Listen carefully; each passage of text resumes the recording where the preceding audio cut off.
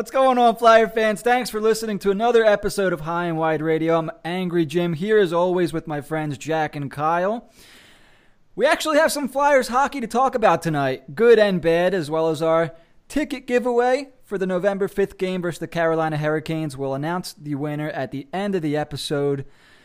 Jack and Kyle, what the fuck's up, guys? What's going on, Jimmy? How we feeling? You guys? Man, better after last night's game compared to the last week's. A lot of good things happened last night. First of all, some of the kids came up, Farabee and Misha. Is that what we're going to call him? We're going to call him Misha or Mikhail? I always thought it was Michael, but everybody fucking calls him Misha, and I'm confused why. Yeah, everybody's calling him that, so whatever. What do we think about that? How'd they look last night? Later, but I don't see how that equates to Misha. Hey, whatever. I don't know if it's Michael or Mikhail, so I'm just going to say Misha, just to eliminate that confusion. Oh, he's back up with the team. I thought he played. I really only remember him one play. Was it last night? Yeah. He intercepted a pass, which I liked. But other than that, I really hadn't been too high on him. Just going back to last year with his 2 stints with the Flyers. But, he's been okay with the Phantoms. He's got experience, as Kyle was explaining to me off air. And the main thing is we are 1-0 in the Farabee era. Wow. Really good stat right there. I mean, yeah, you know what else I saw today, since we're going to bring up cool stuff about Farabee? He's the first Flyers player to ever be born in the 2000s to play on the team. Isn't that crazy? Wow. Yeah. That makes me feel so old. That blew my mind. Ugh. Friggin' 18, 19-year-old kid? That's insane, man. I felt old when I saw that. So, yeah, I understand why. Shit. Anyways, Kyle, what'd you think of last night's game? Did you pay attention to Farabee and Vorobiev? I did. I thought Vorobiev actually played a fantastic game yesterday. He was never really out of position, sound defensively, where he needed to be. His passing was on point, which was also one of his strong points when he came up last year. Was his passing was very good, but last year he just didn't consistently put it together enough. Kind of got a knock on him from the get-go that he just didn't work every shift, and I'm hoping he's past that. Interesting that you brought that up, and now he came up to play for AV.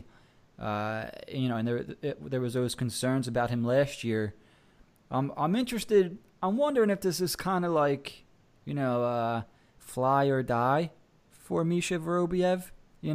Like, how many chances is a guy like him going to get under Alain Vigneault if he's known for not being consistent and working hard? From if you can remember from last year, did he look better than he looked with the Flyers last year? I know it's only one game. I mean, it's one game. I barely noticed him, so you have to ask Kyle how he did in his eyes. But as I can talk about last year, he had one of the best camps of any Flyer. And his first 2 games were great, and then he just fell off a cliff.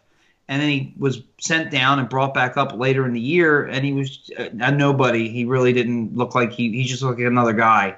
So I wouldn't say – I think he's still somewhat young enough where I wouldn't say it's fly or die with him. It's the fact that the organization chose to call him up again is a good sign.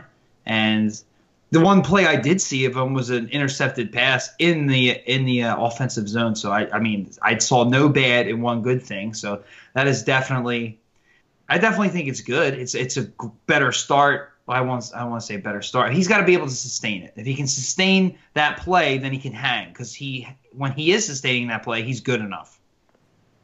At least on the bottom 6. Positive enough for me. Kyle, what do you think? Do you notice a difference in? I know it's tough because it's one game, but did he look any different to you in that one game compared to last year? I thought it was on par with his preseason last year. He certainly was better than his regular season play of last year, for sure. Okay.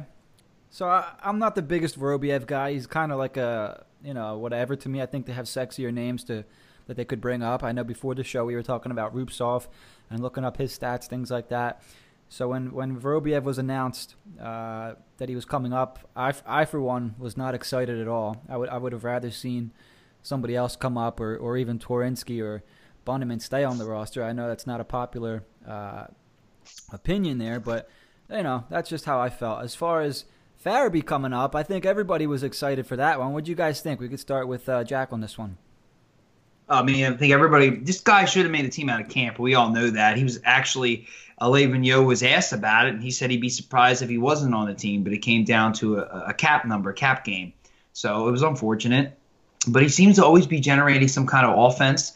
He shoots the puck. I was super excited in the move he made. It looked like he was going to pass it. I think it was later in the game. He moved in. He kind of waited, made a nice little move, and took a decent shot on net. If he'd have scored, I'd have lost my mind. But he's always around the net with the puck, and he just he's not doing anything wrong or anything like that. And still early, but we all know he should have made the team out of camp. And now he's here, and everybody's excited about that. And I'm not going to say he jump-started the whole team, but we know that there's definitely untapped potential there, and the only way we're really going to see it if he's up here playing with top-tier talent, and so far so good. No doubt. Kyle, go ahead.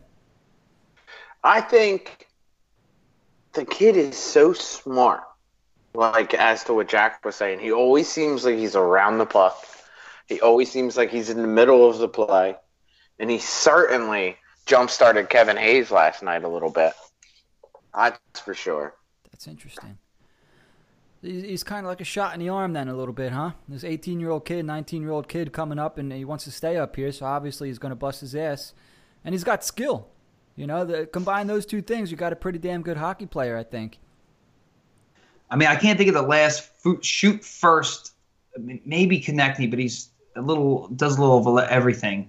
But like Farabee, he's just a goal scorer. Like it's what he's not a generational goal scorer, but he's one of the first round top goal scoring prospects we've had in quite a while. So every time has the puck in the offensive zone, you get excited. It's not like just any first round pick getting the puck. It's Farabee. That's what he's supposed to do, and he does shoot. He doesn't get caught in the limelight and opt to pass or do something stupid. Like he's shooting, so it's great. So I mean, I can only imagine that with time and practice, he's going to start to pot some goals, and suddenly I don't know if you want to call the Flyers having a slow start, but they looked a little scary during that little stretch there. Well, maybe this will help alleviate that. Then all of a sudden Nolan Patrick comes back, and then maybe things start coming together. So, no, it was definitely exciting to see. And it's a shame it's only been one game, and now we got to wait 3 days before we see him again, but I'm excited. And you're right, absolutely right. Kevin Hayes he looked good, but more defensively. His offensive game was going last night. I mean, the whole team was, but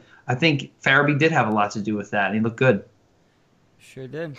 One thing I'd like to bring up that I noticed almost immediately was bringing Vorobiev up allowed the Flyers to utilize their center depth much better by being able to slide Giroux back to center, and then you Coots in the second line. You got Hayes, who's definitely a second-line center on your third-line center in it, and then another true center, the guy who his career is made around the center position in Vorobiev on that fourth, instead of Michael Raffl, who clearly was helped by being on the wing last night and not at the center position. You got to utilize center depth, which makes me so excited for when Nolan Patrick comes back, because then the center depth is going to be ridiculous. And to touch on your point there, before the season started, I think that's one of the main points on this team. One of the main keys, I think, to the success of the season we talked about was their depth at center. So when Nolan Patrick was announced that he was going to miss a little bit of time, and now we're kind of unsure how long it's going to be, it's almost like they're kind of scrambling a little bit here to figure out, okay, well, our center depth, has already taken a hit. Now we got to find someone that's going to fit on the squad for the next who knows how long. So anyways, you guys mentioned a couple players in Michael Raffl and Travis Konechny. Pretty big games last night out of those guys. I mean, TK continues to roll. I believe 10 points now in the first 7 games. And Michael Raffl, 2 goals and an assist last night. Touch on some of the key positive moments from that game last night, guys, and then we'll get to some negatives. Well, geez, it's tough. I mean, wasn't a whole lot of negatives, I guess, but I guess I would say the offensive game was clicking. The power play when they were on the in the offensive zone was clicking, and they also, and I will say all season they've been getting a lot of penalties. And at first I attributed that to like bad calls, but it seems like they're drawing these penalties now. They said that whatever they're doing is drawing penalties. They've definitely been on the power play more than they've been on the penalty kill, which is good. And last night, yeah, it just seemed like, well, let's be real, it wasn't even a backup goalie; it was a third string goalie. But that's the kind of performance you need to do when you face that goalie. They potted 6 goals, so you can't ask for more. And Vegas is a very good team. They are definitely in the conversation for the cup contention. Hayes' goal was just a workman's-like effort. Anything Raffl does is a workman's-like effort. TK on that second power play unit, at what point do we stop calling them the second unit? Like they're really got it together this year so far, and a lot of that's TK. Trying to think who else scored last. I think Niskanen had a really nice goal. He almost had another that he just missed the net towards the end of the game. And I think one of Raffl's goals got changed to Provorov because he was in the play as well. Just offensively, this team was firing. Their passes were clean and crisp. They just had the puck majority of the game. And I think the score could have been a little bit different had things gone differently in their end, luckily for them. But, yeah, the offense was definitely there. And I don't know what the difference was between Saturday with Dallas and Monday outside of a third string goalie, but they took care of business, and that's all you can ask for. Now, you guys were at the game Saturday. I missed the game. Did they look like they were playing the same way? They were just unlucky, or what was the difference between last night and Saturday? Kyle, you can start. Saturday looked like there was no effort from half the team, and some of the players wanted to play, and some of them didn't. It looked like Flyers of old, and I'm telling you, it shook me to my core when I was watching it. I'm going, oh no, here we go again. I'm like, please God, no. Like, let's not do this again, guys. Because, I mean, we've watched it for years now. You get a game where 3 or 4 other guys show up and are skating, but that doesn't win you a game. The whole team needs to show up. And I think that was the biggest difference between Saturday and last night. Let me ask you guys. I mean, Dallas was obviously a desperate team at that point. I mean, you could almost see that kind of game coming, because, I mean, we know what's going on with the Flyers. It's their first home game in a little bit, coming back from a Western Conference road trip in Western Canada or whatever. I think it was said that they've traveled the most miles in the first 5 or 6 game span of the NHL history. So of course the jet lag factor comes in, blah blah blah. Even though they're home, playing in front of the home crowd, but I think what also factors in is Dallas got their ass whooped by Pittsburgh the night before. They're coming into a game against the Flyers, who they know might be a little bit tired, blah blah blah. And Dallas they were a desperate team. I don't think the Flyers were a desperate team at that point, so I'm not sure if that factored in or not. I'm sure, all those things kind of factored in. But I think what we saw last night, and like Jack, you mentioned, even though it was a third-string goalie, they did what they had to do against them. I mean, I don't know about you guys, but I would have been disappointed if they scored any less than 4 or 5 goals last night. Even in a win, if they only scored 3, I'd be like, all right, something's still wrong with that, though. They're not getting quality shots or something. So to see them last night come out and score 6 goals and a couple pretty quick ones back to back, I thought was a good sign that there is life on this team. So yeah, I mean, Jack, what do you think? What did you see between Saturday and last night? Well, I would have, for me, the way they had been playing, they didn't need to score 6 goals. They just needed to win. Mm-hmm. So I'll take that. But, yeah, as Kyle said, there was like 3 guys who really gave a shit on Saturday, and one of them's Chris Stewart. Like, he did what he was supposed to do after they go down 2 goals. I never seen a team come out right away and score. I swear they scored within the first minute. Like, it still said, like, 19-11 on the clock or something when they scored. And you're like, okay, here we go. Dallas is struggling. We're struggling. We come out to play at home. This is great. So it lasted about 6 minutes before Dallas scores. Then I think Dallas scored again on a power play. And then already they're getting sloppy. Stewart fights after that, which is the right thing to do. I don't remember if he won the fight or not. I don't know if it was decisive regardless, but the point was made. They go to the second period. They're just so sloppy, especially in their own end. Luckily, no goals were scored. They did have some chances, but they just couldn't finish. Guys like JVR come to mind because he had some of those chances and couldn't finish. And now you're like, okay, it's 2-1 going into the third now. This is where the Flyers usually play. And like me and Kyle are like kind of talking like 2-3 minutes in, and it's like, oh, Dallas scored. Like, what the? Are you serious? Like, what the hell happened? And they didn't fight to come back or nothing. And they got the empty netter. Like, they never really had any good scoring chances. The one thing that did stick out was the Flyers had all these shots, and I think Dallas had at one point 13 and 3 goals. If you rank shots and you always see the scoring chances stat, they were like similar for Dallas. Like, as many shots as they had, as many scoring chances they had.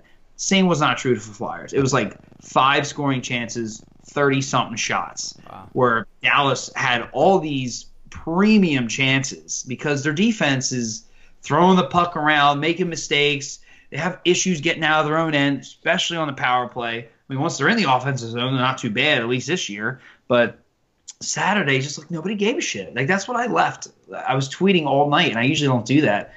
I was just like, one thing I noticed is like, it really doesn't seem like anybody cares. And I was like, what's Vigneault going to do? And that's when they started mopping out the lines and calling guys up and sending guys down. And it's like, oh, they did something. And Elliott went in, who has, at this point, played better than Hart, honestly. So, yeah, I saw a big difference. The only thing I'm not sure of, the Flyers scored first on Monday, had Vegas come right back and scored, how they would have responded. Because it seems like this team, when things don't go to the way, they just fall apart. So that didn't happen. They didn't score on Monday until the third period, and by that time they had a 4-5-0 lead. So I don't know. So hopefully this is a good sign of things to come, but they don't really handle adversity or pressure well. Hopefully I'm wrong, so we'll see. Hey, you brought up interesting points, and I'd like to touch on that later on in the show, but we'll move on a little bit here. We'll cover some of the topics we have. But, yeah, interesting points you brought up there, and I wonder if they have to do with leadership or not. So we touched on, some hot or cold stuff there. I mean, some hot names came up and some cold names came up. We'll start with the hot names. So we'll cover guys like TK, who's been on fire all season long. I know for a guy like me, I had a lot of questions about, can he do this without playing with Giroux? And he's been proving it. And it wasn't just a 1 or 2 game thing. We're 7 games in now. He leads the team in, I believe, goals, assists, and points. 10 points, 4 goals, 6 assists for TK. So I'm happily wrong there. He's a legit offensive scoring threat. Michael Raffl has, from what I've seen, because I don't know if everyone's in agreement, and maybe I'm just seeing something different. He's been kind of buzzing for me. Like, he just looks like a different player this year. Like, he's allowed to skate, allowed to carry the puck. I'm not sure what it is, but there's something different. And last night he was able to pot 2 goals along with an assist for now 3 goals and an assist on the year. Oscar Lindblom continues to play well. He's tied for TK in the lead for goals on the year with 4 already. 2 power play goals, which matches his season total from last year. And then Ivan Provorov, who I think at some points still looks a little shaky on the defensive end, but it seems that he's found his offensive game again, which I think is extremely important. He's got a goal and 4 assists already this year. What do you guys think? Let's touch on those 4 players there. Kyle, we could start you off with TK and Raffl, and then Jack, I'll give you Lindblom and Provorov. Well, I'll tell you what, man. Leading up to the season, everybody was talking about it, the holdouts from the RFAs. And guess what? TK is earning his fucking money so far this year. You can't deny that. Dude came ready to play. There's not a better skater on the team than TK. I don't know who can argue that, but I don't think there's a better skater on this team than Travis Konecny at this point. The dude has his legs every single game, which is different from the TK of past. Not that TK was a slouch by any means. I'm not saying that before I get attacked. I'm just saying TK have passed. Some games he showed up to, some games he didn't. I mean, by this last year, if don't quote me on these stats, but I believe he had 7 points in the first 20 games, 20 plus games. He's got 10 already this year. The guy came ready to play. Oscar, another one. I mean, all the things we heard about his skating. Remember all that? I'm not worried about any of that anymore. It's nice to see him get his offensive game going. It's nice to see him. The dude is dominant along the boards, which is fantastic. It's nice to see him pot a couple goals, that's for sure. I'm enjoying watching these two play, and that's a nice feeling as a Flyers fan to truly enjoy watching a couple players play. 100% agree. So, I mean, you have Travis Konechny, right? A guy who, like I said, I had questions about. He's establishing himself as, would you say an elite player? Sample size is a little small, but if this continues for the rest of the year, that contract's going to be an absolute steal. 100%. So, I mean, because he's going to be an elite player if he continues this. For sure. So, I mean, TK, proving that he's better than we thought he was going to be, or he's producing the way we'd hoped. How about that? And then a guy like Michael Raffl, who, I could understand some people weren't happy with the contract that he got. I think it was a 2-year, 2-point-something, $1 million deal. I was always, I'll be honest, there were some years I wasn't crazy for Raffl, and those were the years where he was on the first and second line. I'm like, this is not a first-line guy. But when he's back down on third and fourth lines, I think he's perfect down there. I think he's a good veteran guy, good to have in the locker room. And I'm not talking about an Andy McDonald kind of veteran guy. This is a smart hockey player. He knows what he's doing out on the ice, strong along the boards, does things the right way. I don't know, maybe he did something different in the offseason, but he looks so much different. He looks like he has life. He's playing with confidence, and I like what I'm seeing from Michael Raffl. If Patrick can get back sometime soon, you slot Lawton down to that center position on the fourth line. Raffl, Lawton, and whoever they decide to put out there on that right wing. That's a pretty damn solid fourth line. So moving on here, Jack, you got Oscar Lindblom and Ivan Provorov. Go ahead.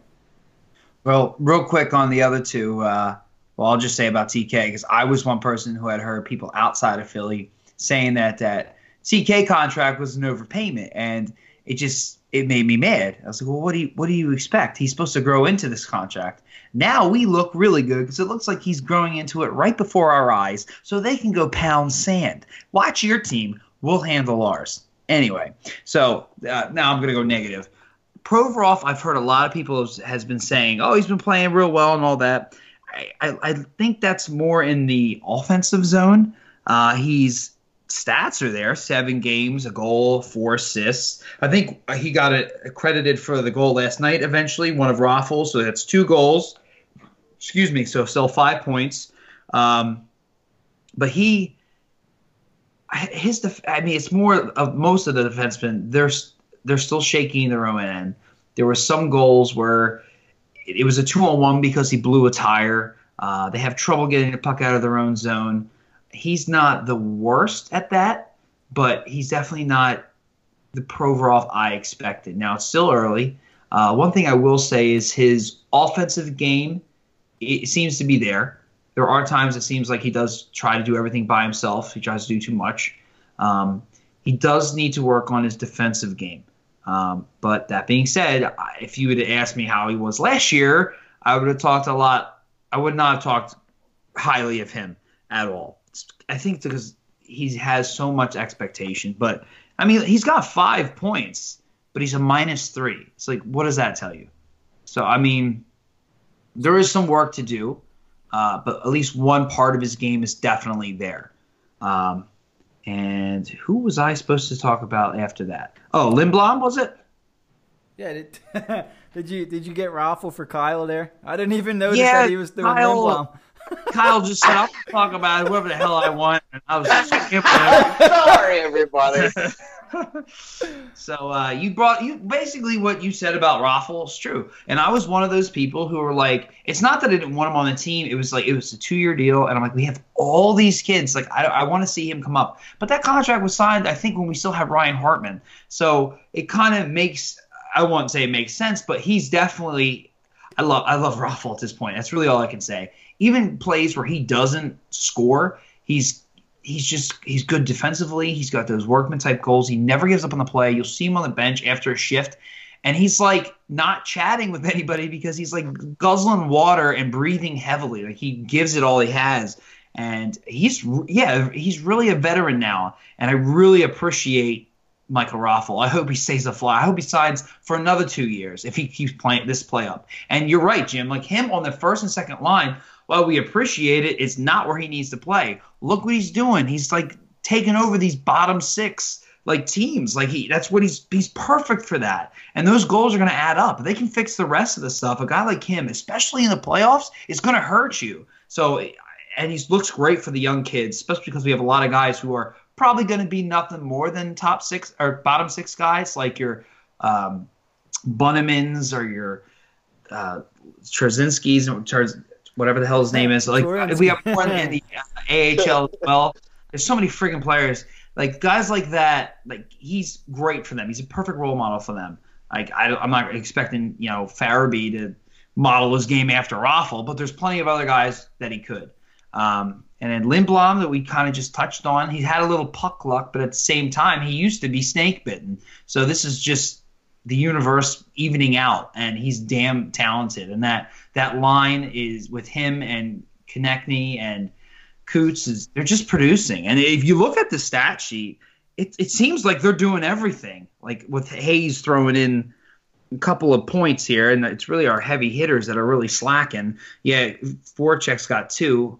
Yeah, well, he had some garbage time points in a game where we're getting smoked. So, and we played 7 games so far this year. So it seems like TK and Lindblom are here. I never thought I would say those are our top goal scorers on the team early on.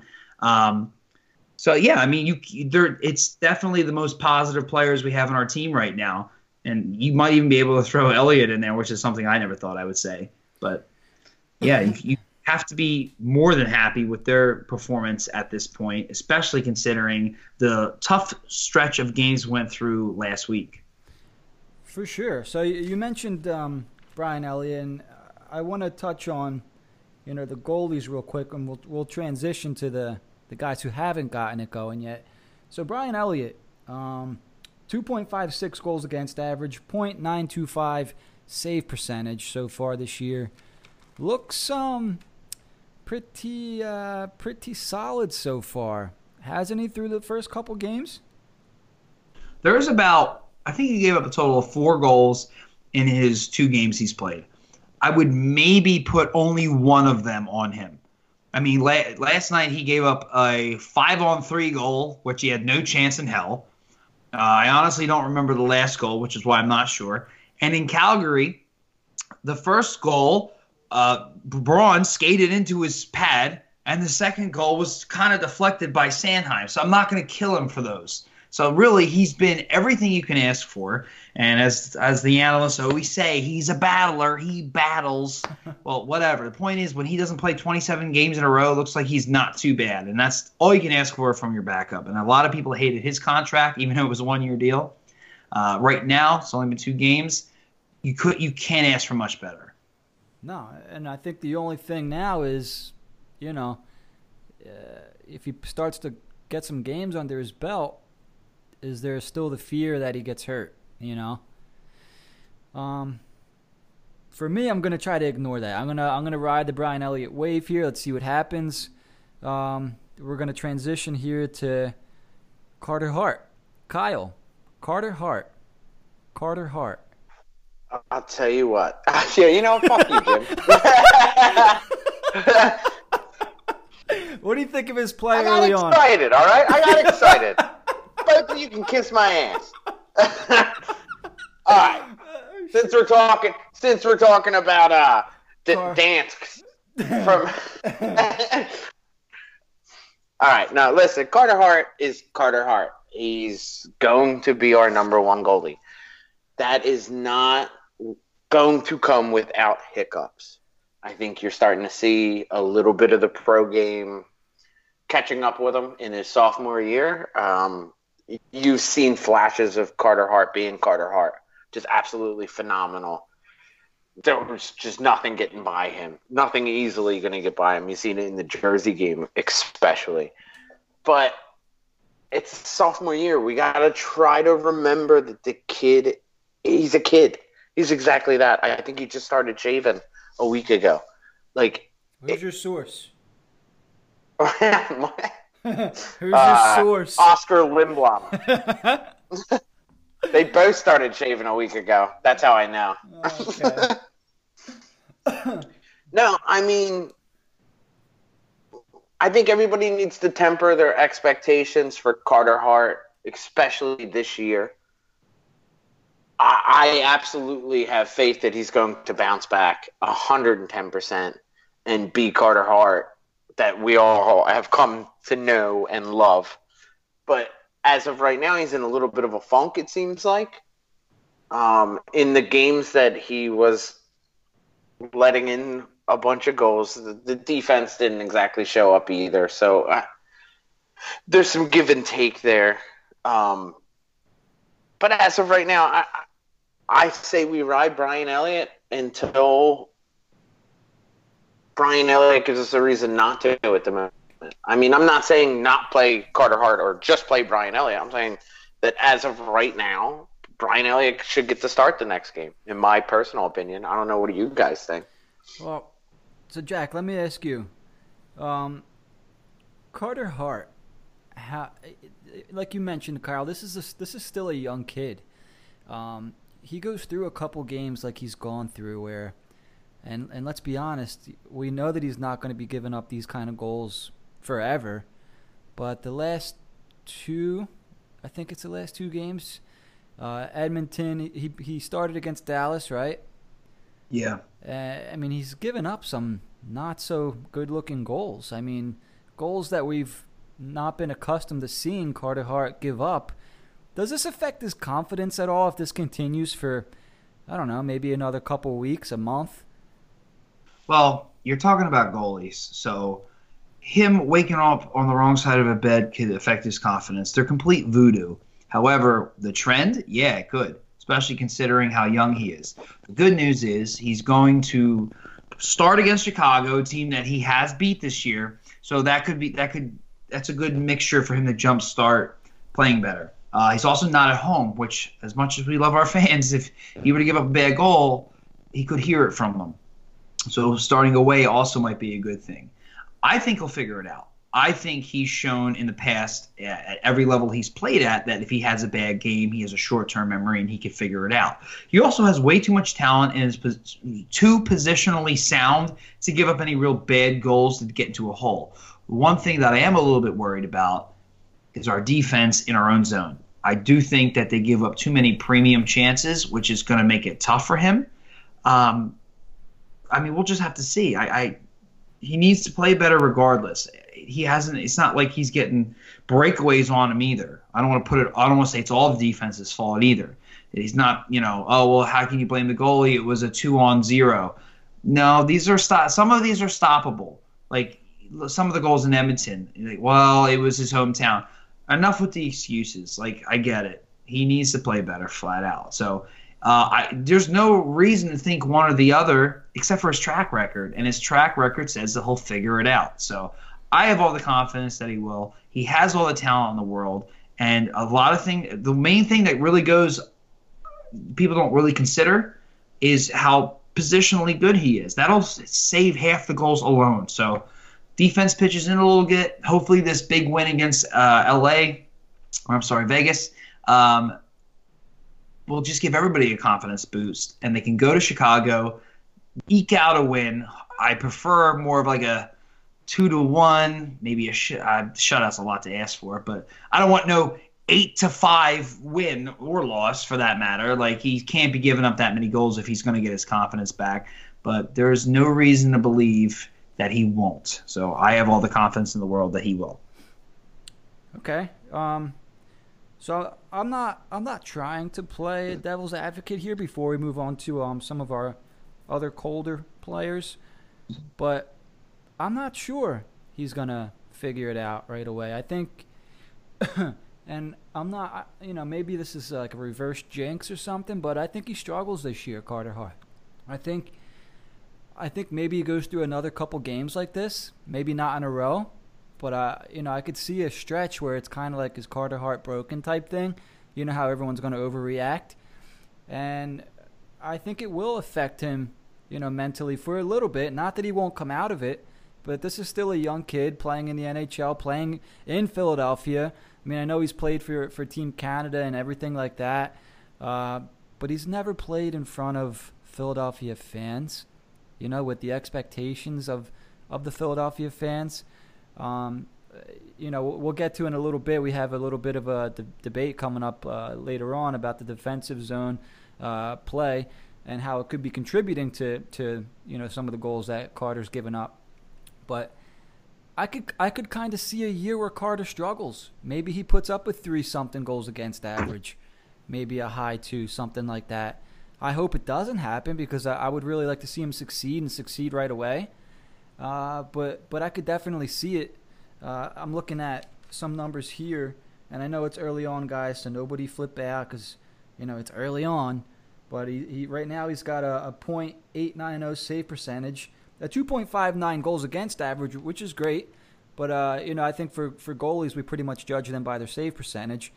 And that save percentage, flat out needs to be above 9. 8.90 is not cutting it. We try to keep it real on this show, so we're not giving anybody breaks. 20-year-old kid, we know we're expecting the world from him under a lot of pressure. You listen to his post-game interviews, and he takes the responsibility, The only thing that I'm worried about when I hear him talk is how down he sounds on himself. He's taken all the responsibility.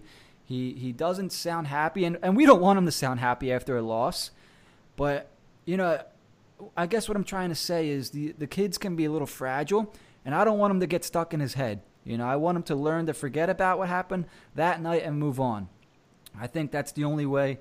That's what I'm afraid of most with Carter Hart is I don't want him to get stuck in his head. I need him to reset every game like it's a brand new day, brand new season, that kind of stuff. So that's what I'm freaked out about there.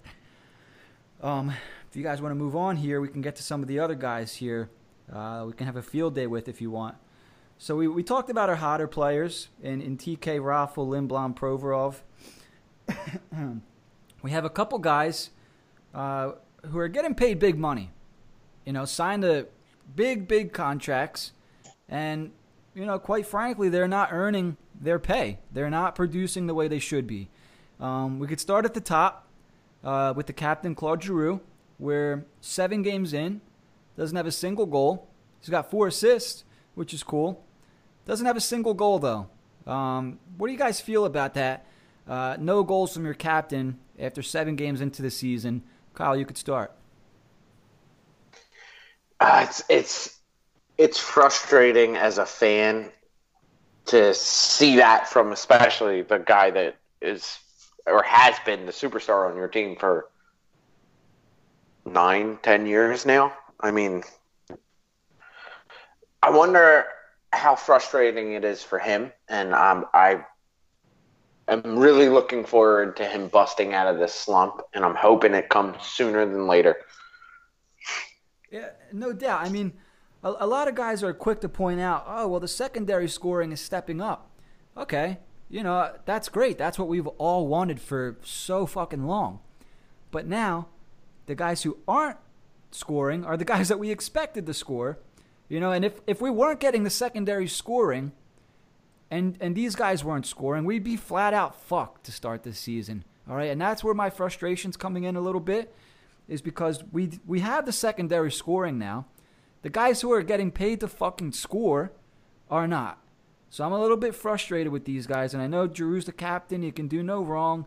Blah, blah, blah. He's a superstar. He's, top 5 flyer. I get all that. I respect him. I like Giroux. I want to see him win a cup. But when someone's, playing like bullshit, we're going to say something. Jack, what do you think about Claude Giroux's start? Well, out of all the players we're going to talk about who are having slow starts, I think the one I'm least worried about is Drew. It's definitely frustrating. Don't get me wrong, but his passes have been crisp. If you look at the Edmonton game when they were only down 2-1 in that second period, he had like 3 fantastic passes in a row where the Flyers, whoever he was passing to, just couldn't finish. He had another one in the third period. Again, they couldn't finish. And it's some of the guys not finishing in that game were like guys like TK. Like his passing is there. He's never been known as a goal scorer. But 4 points in 7 games on that top power play unit, top line, whole nine, that is concerning. I'm probably going to put it on some other guys that we're going to talk about because what I've seen from Giroux doesn't bother me as much of what I don't see from others. He is your captain, so obviously that sticks out like a sore thumb. I don't like him saying things like we don't talk about last year after they just went on a terrible run last week. It's like you don't want to talk about last year. They don't play like last year. But if anybody's going to snap out of it first, it's going to be Giroux. And at least that's what I've seen. The passing is definitely still there. Okay, I hear what you guys are saying. So, I'm going to sound like a typical, I guess maybe an uneducated Flyers fan here, but I want Claude Giroux to score a fucking goal. And I want it to be as soon as possible because I'm getting angry. Like, dude, score a fucking goal. Step up. Your other guys are not stepping up. Even goddamn Jake Voracek's got 2 goals. He scored them in a losing effort after they're down, 6-1, whatever. But Claude Giroux, score a fucking goal, dude. Like, we're 7 games in. The season started, bro. Like, Jack, I love what you're saying about the crisp passing, all that stuff. But, dude, score a fucking goal. We need you to score. All right, so let's move on here. We got a couple other guys who are paid for offense, have yet to score a goal. One being Shane Gostisbehere. Everybody's favorite defenseman, 65 points 2 seasons ago. Last year, not so great. You mean like an eternity ago, it seems like. I didn't even live in my house back when he was good. Last year had a bad season, had a bum knee, and gave up all his goals as empty netters. Starts the year, no goals through 7 games. He's the power play specialist. Apparently he's got this rocket shot that we don't see anymore because the league's adjusted to his fucking game. He's got 1 assist through 7 games. Kyle, what do you think about Shane Gostisbehere? The rocket shot hits the boards a lot. High and wide, baby. High and wide. He looks rough out there, man. He looks rough. I mean, at times, you're like perplexed from his skating into 4 people. I mean, I haven't seen any wicked spinoramas from him this year. At least he cut that out of his game. But I thought you wanted to see more. Shit. Oh man, it's freaking something else, ain't it? But I think the dude needs to take a seat for a couple games. To be honest with you, I just don't see it. And somebody had the audacity to bring up to me the other day that he's a plus player right now. The guy doesn't start in the defensive zone ever because we finally have a coach that matches lines and doesn't allow your worst defenseman to start in the defensive zone. That's why he's a plus player, because he starts in the offensive zone, and that's it. The second they come down the other end, he needs to get off the ice. But everybody we pay the dude. Plus minus is a flawed stat, so it irks me that people throw that out there. But go ahead, sorry, Kyle. No, I do get the point though, because it's like, oh wow, if he's playing that bad, yeah, we get it. Like, you don't know what you're watching. Do you know what I mean? Like, yeah. But we pay the guy for offense. We pay him for offense, and the whole league has figured him out. So guess what he's never going to provide again? 60 points worth of offense. So this contract, this great deal that we got on this guy who scored 65 points 2 years ago is starting not to look like such a bargain. They paid him for what he is, basically. They paid him for what he was. No, that's just it. He's not that anymore. I said that Drew is probably the first one to snap out of it. The last one to snap out of it will probably be Ghost. I think he needs to take a seat too. He's a mistake machine. Like, I've seen him try to spin, like not a full spinorama, just turn his back to the defenseman. He keeps going, the puck stops. He's still missing the net. He's still making stupid decisions. He's still not pinching at the right time. And like you said, this is a great contract. Now he's got almost no offense. The assist he got, I'm pretty sure, was on Hayes' goal, where Hayes did all of that by himself. He just came around the net and threw, just dunked it in the backhand through the guy's third-string goalie's legs who wasn't prepared for it. It's not like he made this great pass or shot and the net was wide open or anything like that. He's just flat out not good. That's why somebody throws stats at me like, oh, he's +1. Have you watched the Flyers game? Like, he's the number one guy that sticks out for mistakes. Like, he just can't do anything right now.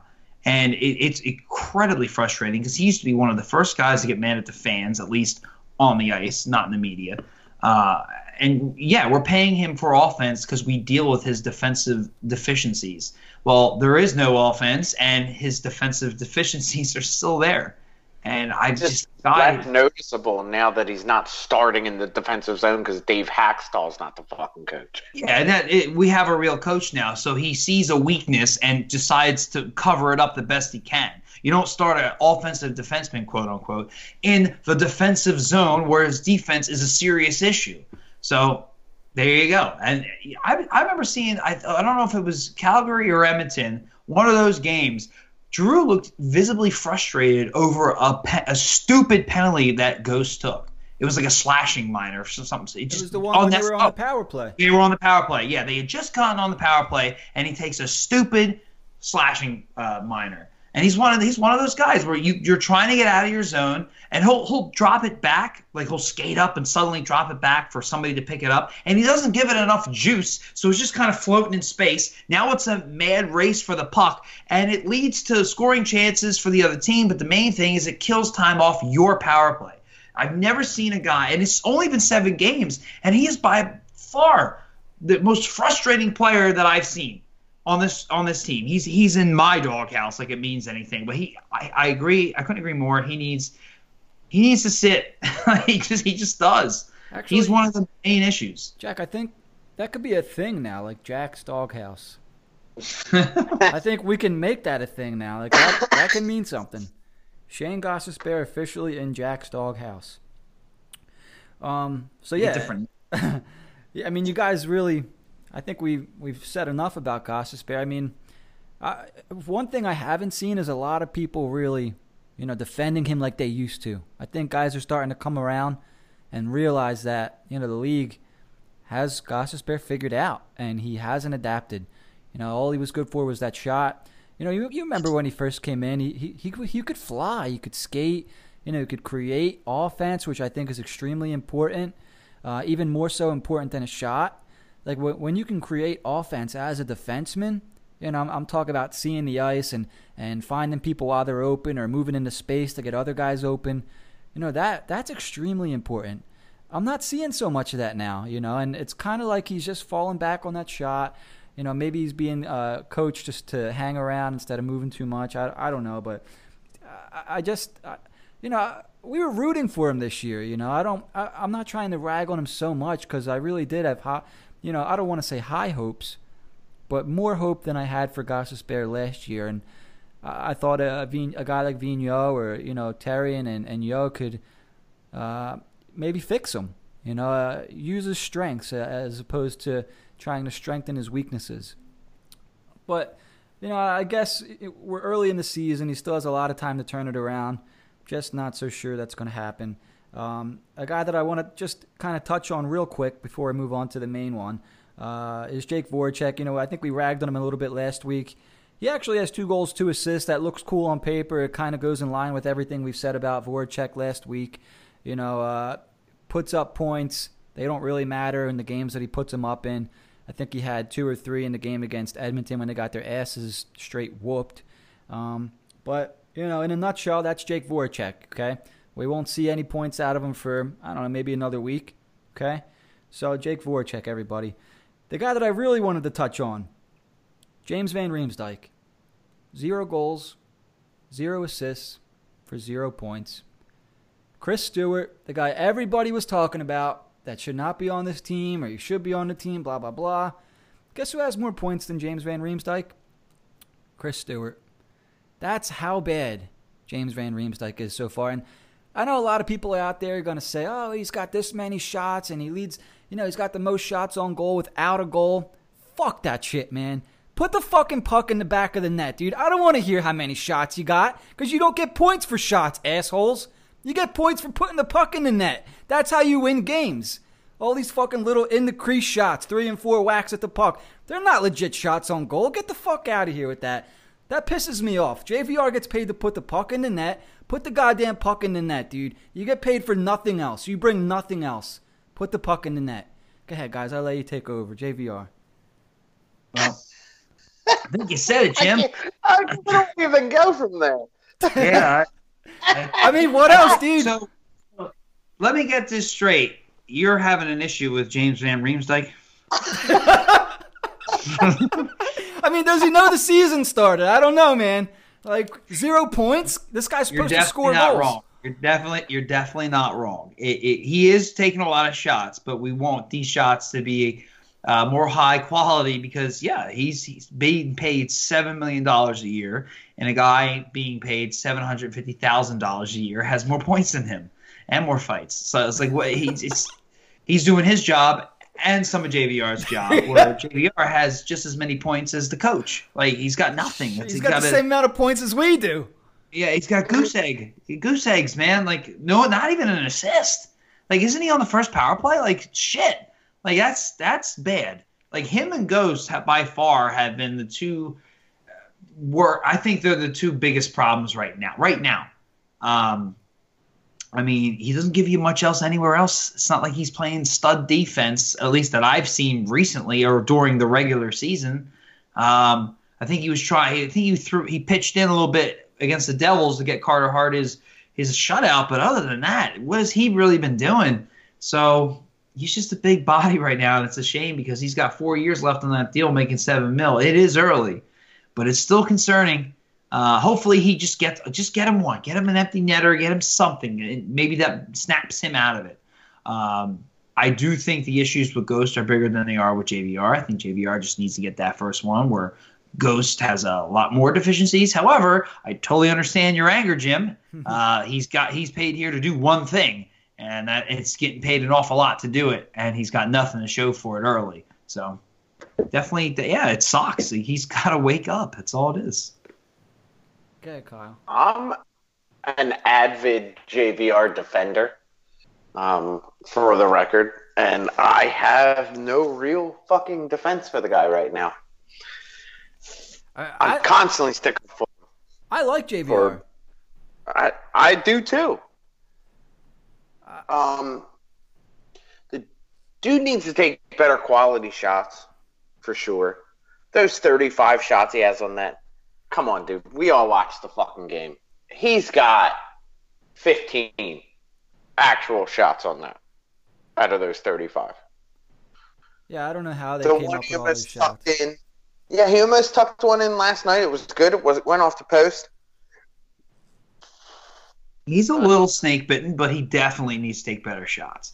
One thing I wanted to bring up, though, I see I'm glad they're not doing it anymore, but I really hope we don't see and we might, the Giroux centering Voracek and JVR. Why would you put 3 slumping players on the same line? Does anybody else think that's stupid? I actually thought they played an okay game last night. But they didn't. They really didn't. They didn't have any. They didn't score. They did not score, obviously. Like the whole point is that they're not getting points. Altogether, they have like all 3 of them together in 7 games. Do they even have 7 points? Like. But I'm definitely not going to break up the other lines.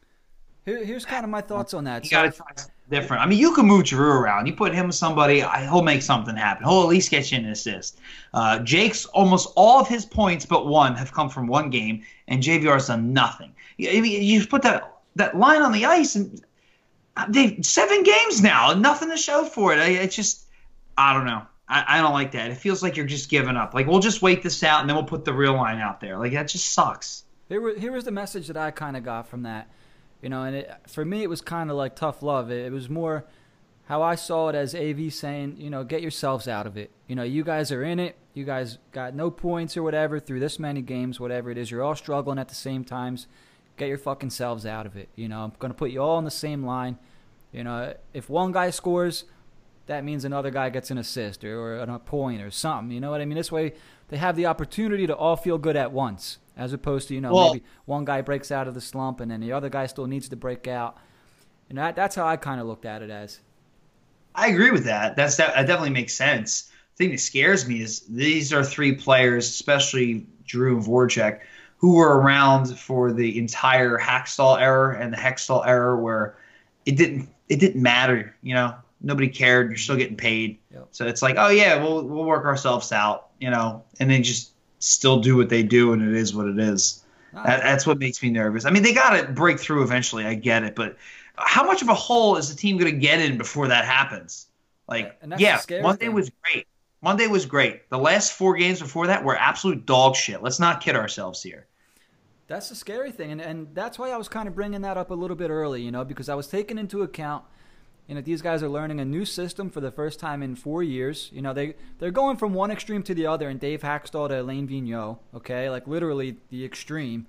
And these guys, they haven't really been disciplined in 4 years. I think they're all at least 30 years old, learning a new system where they actually have to fucking skate a little bit. They got to bust their ass a little bit, believe it or not. They got to get back to play defense. They got to get up in transition. I made a point to bring this up, I think 3 or 4 games into the season, because I was worried that this was going to, kind of carry over for a little while. That, maybe these guys just can't keep up anymore. Maybe they're not built for this system. Maybe they need to go find somewhere else to play. I'm just not sure how it's going to shake out. Don't get me wrong. I have faith that Giroux's going to break out of it. I'm sure JVR will, pot a goal and then go on one of his hot streaks. I didn't forget that he's a streaky guy. But that doesn't mean I can't be angry now and want him to fucking score.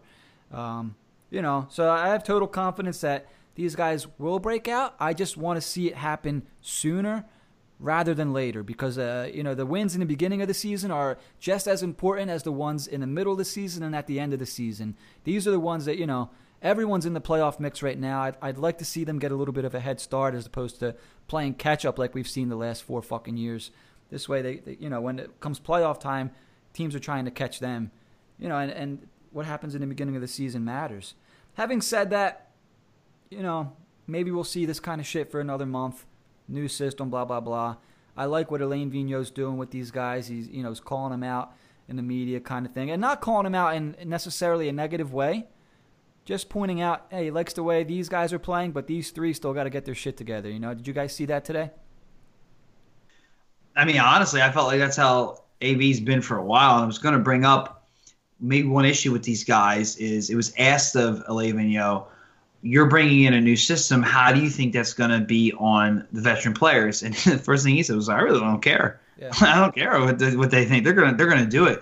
And this team has been Voracek and Giroux, and JVR is their buddy. He's especially Giroux' buddy. So I don't know. Maybe they're having a little pushback with the coach or something like that, or the play style. I mean, you brought up maybe they can't hang. Well, JVR strikes me as a guy who definitely can't hang. Like, he's the slowest of the bunch. So I mean, maybe it has something to do with that. Maybe it's play style. Maybe it's a little bit of what's going on in their own brains. I mean, to be honest, you guys brought this up earlier. They've traveled a lot too. There was also the Canadian Thanksgiving shit. Most of these guys are, I'm sure they ate their faces off. I've heard all sorts of excuses. If it keeps up, it'll be an issue. As for now, I've heard so many things with all the miles they've traveled, this, that, the other thing. So, yeah, it definitely, I think it has something to do with it. I just don't know how much, because I think there's a lot of other factors we really haven't talked about enough. I think we're putting it all on the players, which is what we do, which is I'm number one. I do this the worst, but I don't really know a lot of those other things. You hear things here and there, and that's one thing I did hear. But at the same time, you're supposed to be professional. And these are the top guys. I understand if something like that was the jet lag and the Thanksgiving and this and that. for the young guys. Like, they haven't done with that before. They're not. This is your captain, and your assistant captains, your top generals on this team, and they're the ones having the issue. That's why I still give them a hard time, and it's definitely concerning. No doubt, no doubt. Kyle, anything to add before we move on to what should be an interesting little segment here? We're about an hour in, by the way. Kyle. Kyle's gone. Sorry, I'm here. Are you getting a beer or what? I was. Like most of my rants, Kyle has left the building. Oh, shit. All right, so... Oh, this guy again? I'm leaving. All right, so let's get started I here. enjoyed Elaine Vignol's message to them. Like, yo, you three just need to figure it the fuck out. Yeah. Figure it out. Like, no more excuse. There's no more excuses. You guys are all in the same line. Figure it out. One way or another. Do it or don't. But I'm not going to continue to play you guys for 20 minutes a game if you're not figuring it out. So figure it out. Yeah, for sure. Moving on here just a bit. Like I mentioned, we're about an hour and a minute in. We want to try to keep this episode a little not as long. But we want to bring up a topic here. You know, we have a chat going, a text chat between me, Kyle, and Jack. And defensive zone play came up in the chat. And Jack and Kyle, you guys seemed like you were at odds a bit there on how they look in the defensive zone. Kyle, I'll let you start because you seem to think they've been playing a little bit better than Jack does. And then Jack, once Kyle's finished, you're more than welcome to counter. As far as their defensive zone play, it's not perfect by any means, but you're going to get that when you're encountering a new system and new coaching. So it's not shocking that it's not perfect. One thing I do really like with the defensive zone play so far this year is the forwards do come back and help. Whereas in years past, they look lost. Like they didn't even know where they're supposed to be. They are coming back and helping. I do like the quick outs. They get the puck and it's get the puck out of the zone if you don't have a clean, quick pass. Where in years past, it's, we're going to do a spinorama or we're going to try to pass through three people. Whereas it's just get it out. Because at the very least, you get the reset. The things I don't like about the defensive zone, I do not like the collapse to the net style that they are playing at the very moment. All five players collapse in front of the Flyers' net at any kind of pressure, which I get, but I don't like it. It's never been my style. But all in all, the defensive zone from last year to this year has been great, in my personal opinion, if we're comparing the two. What do you think, Jackie? Well, I mean, comparing anything to anything Hackstall is not fair. I mean, he's just absolute. That whole era was a complete clown show. Just one thing I've noticed for sure is it's more so the defensemen than the forwards. I do agree with you that the forwards being more active in getting the puck out of the zone and helping out defensively has definitely been a positive. With me, it's been some of the passing. And I've shockingly noticed this most on the power play, and you saw it last night in Vegas. I think people forget because the Flyers went right down and scored, but it's only because of Elliott and the post that they even had that opportunity. They try to – once they're pressured, they lose their minds. They don't know what to do. And I've seen other teams get pressured, and they can handle it. But it's just, and I know Vegas is good at it, but it's anytime any team gives them any kind of pressure and they have to throw the puck along the boards, it hits the boards at a funny angle and it's not where it's supposed to be. And the guy's got to come out of position and go get it. Now it's a race for the puck. Sometimes they do a pass and they flub it. They just straight out flub it. and it's not have enough juice on it, or they go. It goes coming out of the zone, and he turns his back to the defense, and he leaves the puck. They get pickpocketed. Provorov. We're talking power play defense. This is all I noticed that one particular on the power play that they scored on, but in general, because of what I was just about to talk about led to a goal. Provorov against the Edmonton game with McDavid, or is that the right? No, I'm sorry, Calgary, where they made it 2-1. He flat out fell, and Braun skates right into Elliott's right pad, and it's an easy goal. It's like that's defensive, but getting the puck out of the zone. The second there's any kind of pressure, and there's more pressure at 5-on-5 than there is the power play anyway, they really don't handle it well. I see them, they don't put enough juice on their passes. They make bad passes. We've seen the forwards who come back, and I'm sure you could say a couple of names here like JVR, but Lindblom's done it too. They make passes right in front of their own net, and a lot of times they get intercepted. And the first goal in Edmonton, Lindblom passed it to I think it was Draisaitl. He was on the wrong team. Like when they do it right, it looks great. It looks the way it's supposed to. But there's been plenty of times where their passing in their own zone is scary. Like you hold your breath, especially the more players from the other team that are in that zone. The more you really, I just want them to skate around the net and just hope that the other team just backs away. When they do that, I love it. Because some of their passing and even their board play in their own zone it's scary. I hold my breath. And you're right. Like when it works, it looks great because it sets up their offense. But before they hit that step, it can be very scary, and they're very sloppy. We've all just said that these guys, especially this past week, have looked sloppy. That is the number one word we would use. And sometimes it leads directly to goals. Most of the time, it just loses possession and wastes time off the clock, and before you know it, you're in the third period down 2-3 goals. So, I mean, yeah, they've looked better than Haxel, but those years, those teams, the breakout's better when they're – I think it's a matter of execution. When they executed under Haxel, it didn't always look good. When they execute under Vigneault, it looks great.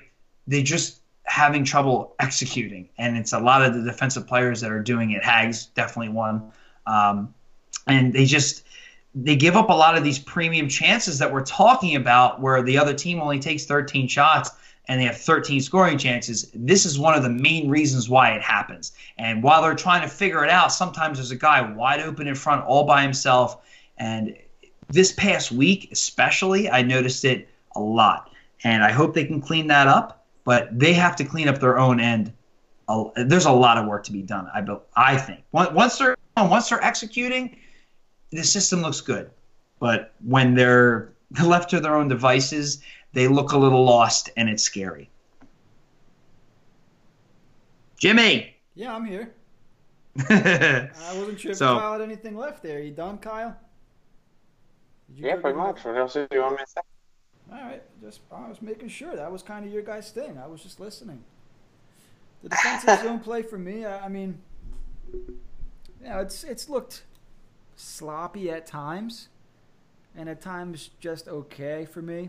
Nothing spectacular, especially if you consider that, they gave up 3 to Dallas. I know one was empty net. They got their asses whooped against Edmonton, against a faster team. They didn't look great against Calgary, and they lost in overtime to Vancouver. Last night, I think there were times where, if you pressure this defense, they're going to make some quick mistakes, is what I'm seeing, especially from Vegas. Early on, Vegas was kind of trapping them in their own zone. They were putting the pressure on in the neutral zone, and guys like Gostisbehere and let me see, who else was it? Gostisbehere comes to mind right away, I guess maybe because we were talking about him. But, there was a point, I think, when the Flyers were actually on the power play, and I'm not sure really what Ghost was doing, but it led to almost an odd man rush the other way, if not almost a breakaway. So, I mean, the defensive zone play, or the defensive play, could still use some work. It's not an area I'm going to point out that needs to improve now. But I'm not saying that it's anything spectacular. So I guess I agree with both of you guys there, right? Well, yeah, the one thing I was going to say was it feels like once they get away, or if the other team backs off or whatever, and the issues I have are averted for that part, and they get to what Kyle was talking about, they are good there. They do get the puck out. But yeah, like you were saying, Jim, like when they're pressured, or they really have to do something to maintain control of the puck in their own zone, they fall apart. Mm-hmm. It's not every time, but it's a lot more than it should be. It's your own zone. Mm-hmm. But yeah, the breakout is good, which is what Kyle was getting at. So we were kind of talking about different things. They're all considered the same thing when you talk it in generalities. But yeah, I mean, I think we could all agree that we've seen them look a little sloppy. Is definitely a word we've all used, and it mostly pertains to their passing, and especially in their own end. But when they are doing it right, and it's under the new system, it's worlds better than Hackstall. So I think that Kyle would agree with me that we agree with that at the very least. But if you have to clean up something, that's definitely one thing you got to clean up. But the main thing is what we talked about earlier, and it's these stars coming out of their slumps. Yeah. I mean, overall, everything we just discussed, this sounds like a 500 team, right? And that's exactly what they are. They're 3-3-1, heading into their 8th game. What is it, on Thursday against Chicago, in Chicago? Correct. So a team that they already beat in the beginning of the year. Chicago's going to want to get them back for that. They got the firepower and Patrick Kane and Jonathan Taves, and they got a couple other guys that are playing decently, I think. I think the Brinkat still needs to get off the schneid a little bit there. Only 2 goals, 2 assists. But they have decent, solid goaltending, Corey Crawford and Robert Lehner. A game that I think we're expecting the Flyers to go out and win. If remains to be seen which team we're going to get. Are we going to get the, we're traveling again already, we're jet lagged, blah, blah, blah. We're going to get the excuses type stuff. Or, Chicago's not a good team, right? Is this a game where, the top guys can finally get their shit together and get going and, maybe they start to build some momentum? That'd be nice because they have a lot of divisional games coming up, a lot of Eastern Conference games coming up, games that actually are going to matter, a lot of 4-point games, if you will. So it'd be nice to see those guys get going. It'd be nice to see Carter come out and, have a solid effort and get the W, no doubt. Anything that we missed tonight that we wanted to cover, guys? Not that I could think of. Covered the way they started this. Yeah, we really did. Now, all I can really say is the way they started the season, I really thought it had a record. That being said, the performance last night was a lot better. It makes me feel better going into Thursday. So we'll just pick it up from there. We'll see. For sure. Kyle, anything you want to add before we announce tonight's winner of our let's get to the winner. Okay. So as I'm sure a lot of you know by now, excuse me, the moment we've all been waiting for, and I choke. So, we've had this ticket giveaway going on for a while. We're giving away a pair of tickets to the Flyers game against the Carolina Hurricanes, which also happens to be the Gritty Chia Pet giveaway night. Oh, man. Yeah, so if you guys are listening and you didn't retweet or tag us or follow directions, you're screwed. You're going to have to go buy your tickets now, so that's what you get. But anyway, let's get to our winner for tonight. Did you guys write his name down? Was I supposed to? No, but I figured I'd ask. So tonight's winner is anybody? Can anybody do a drum roll or nah? Here you go. Ready? Yeah, ready. And tonight's winner is Adam Aguado. Whoa, Aguado! How was that? Good. Adam. Congratulations, dude. You won the pair of Flyers tickets for the November 5th game against the Hurricanes. If you're listening, make sure you DM us on the podcast account to claim your prize, man. Congratulations. I don't know if I should put his Twitter name out there. He knows who he is, right? Yeah, he knows. Throw it out there. Okay. So it's @A_damn_Aguado. Adam Aguado. You are the winner of the High and Wide, first ever High and Wide Flyers ticket giveaway. Will not be the last, but you won the first. Congratulations, man. Thanks for tickets. Yeah, I mean, obviously, if you actually get the tickets, you won, and you listened to the podcast. So thanks for listening, Adam, and thanks for following. I mean, what else, guys? That's a pretty huge announcement. What else do we got? Anything? Yeah, I could have went to that game. What the fuck, Jim? Well, we can. Let's buy tickets, and maybe we can. Nah, I'm broke. I'm not buying tickets. I was gonna say we can go with Adam, but it would have been fun if it was free. It's always better. I when it's might be there.